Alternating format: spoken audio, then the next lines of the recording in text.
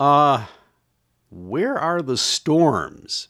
This is Way Over Our Heads, Weather and Climate Podcast. I'm Jim Dubois. Kenny Blumenfeld's a climatologist. Kenny, is it just my imagination, or has this been a less active June from a thunderstorm perspective than we normally would have? Oh, I am with you, Jim. I am with you. We should caveat it. The majority of Minnesota is really running low on thunderstorms, on severe thunderstorms. And of course, nobody's going to complain about not having a boat blown into their house. But, we do kind of this time of year, we are used to having, the skies turn dark and ominous and that kind of calm right before the storm and then boom.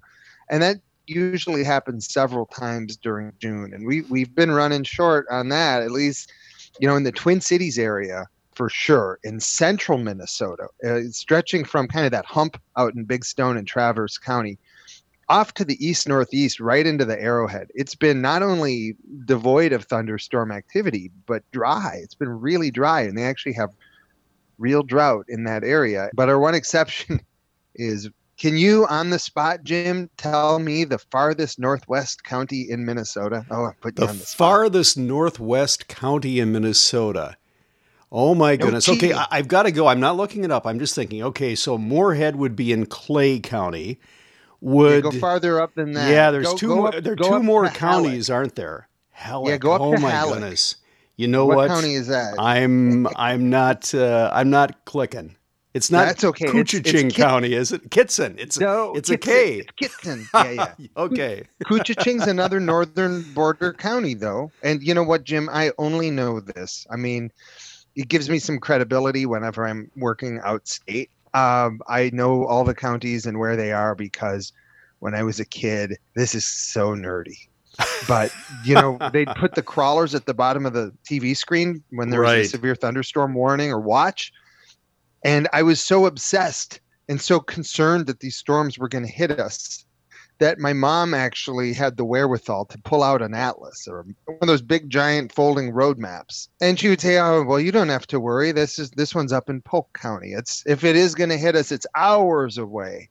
Or this one's in Lake County. It's not even going to hit us. And so I got through the process of, reading those crawlers at the bottom of the screen and then finding them on the map. I got to know Minnesota pretty well, and now I've been lucky that I've gotten to go to most of these counties. But in any case, I brought up Kitson, and then its next door neighbor, Roseau. Those are the only two counties where we're actually seeing blockbuster, near record, if not record precipitation for the month of June. They have been hammered. The Halleck area, there's another area near there called Karlstad. They've just been pounded repeatedly. And so while, for you and me, we've seen these thunderstorms that emerge on the radar and then they never quite get here or they skip over us. And this is kind of a common story for much of Minnesota. The one exception has been far northwest Minnesota. In, Kitson County in the Halleck area, they've had strong winds. They've had numerous thunderstorm events. I think they maybe have had 6, and they've been big. So we've been watching the radar, and it kind of shows the storms missing us, but off to the northwest, they've gotten pounded repeatedly. There was one day where the Halleck area had about 7 inches of rain. They had a tornado in Lake of the Woods County. They've had damaging winds in Donaldson. They've had large hail.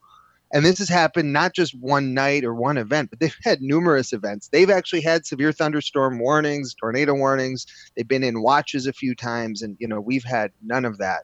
Of course, Jim, the other area that's gotten a decent amount of activity is old, reliable area in southeast Minnesota. Doesn't it seem like they always kind of cash in and get the heavier thunderstorms? They haven't quite been as active as, say, Halleck, but they've certainly had some activity. They got the direct hit from Cristobal, but the most of the state, we're kind of wondering. We're kind of wondering where is the activity? And you're not just a heat guy, but you're a storms guy too, right? Yes. And June should be our month for thunderstorms, shouldn't it? Our big month? Oh, sure. I mean, think of all the notable weather events that are historic for the state that happened in June. We had we just had our 10-year anniversary of the big tornado outbreak of June 17, 2010. I can count. I can count by tens.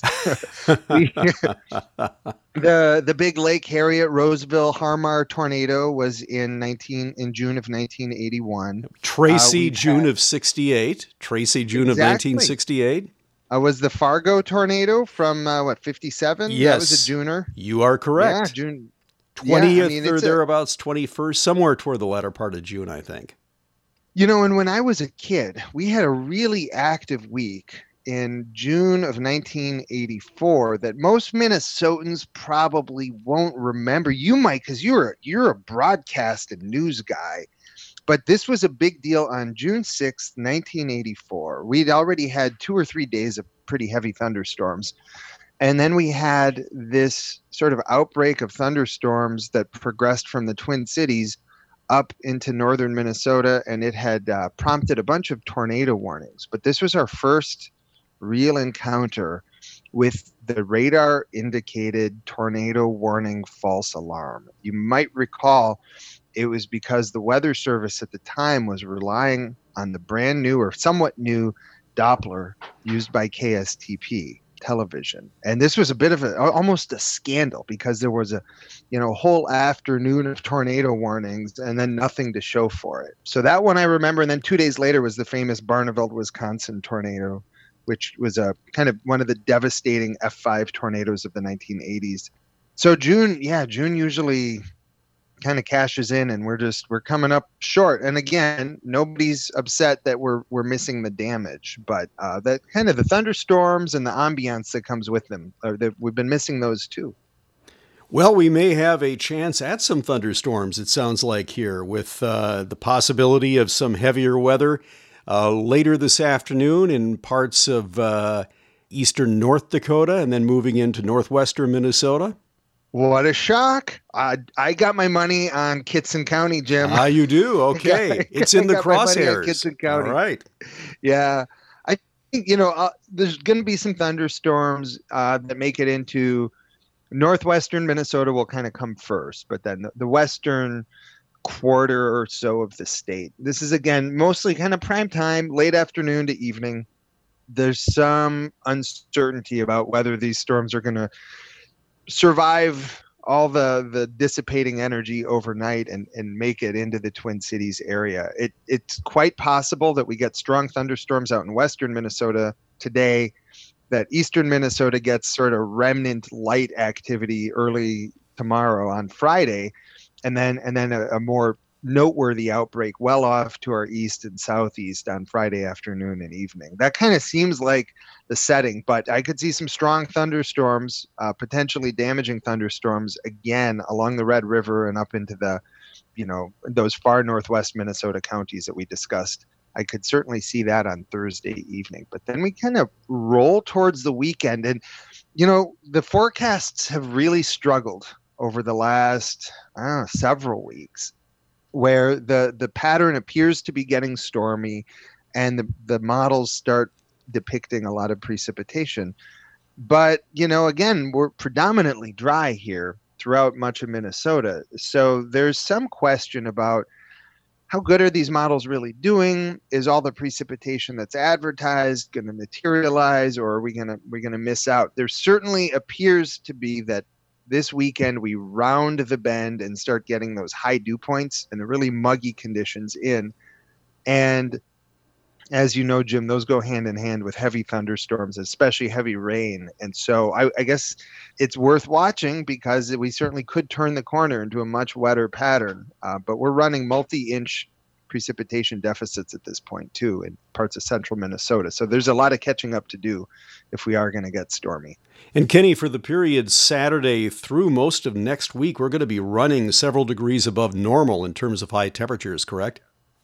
Yeah, that is likely. We're running warm already for the month. I mean, out in western Minnesota, it's been ridiculous. They've had several days this June that have been in the high 90s or even 100-degree readings out in Marshall and Milan, Minnesota.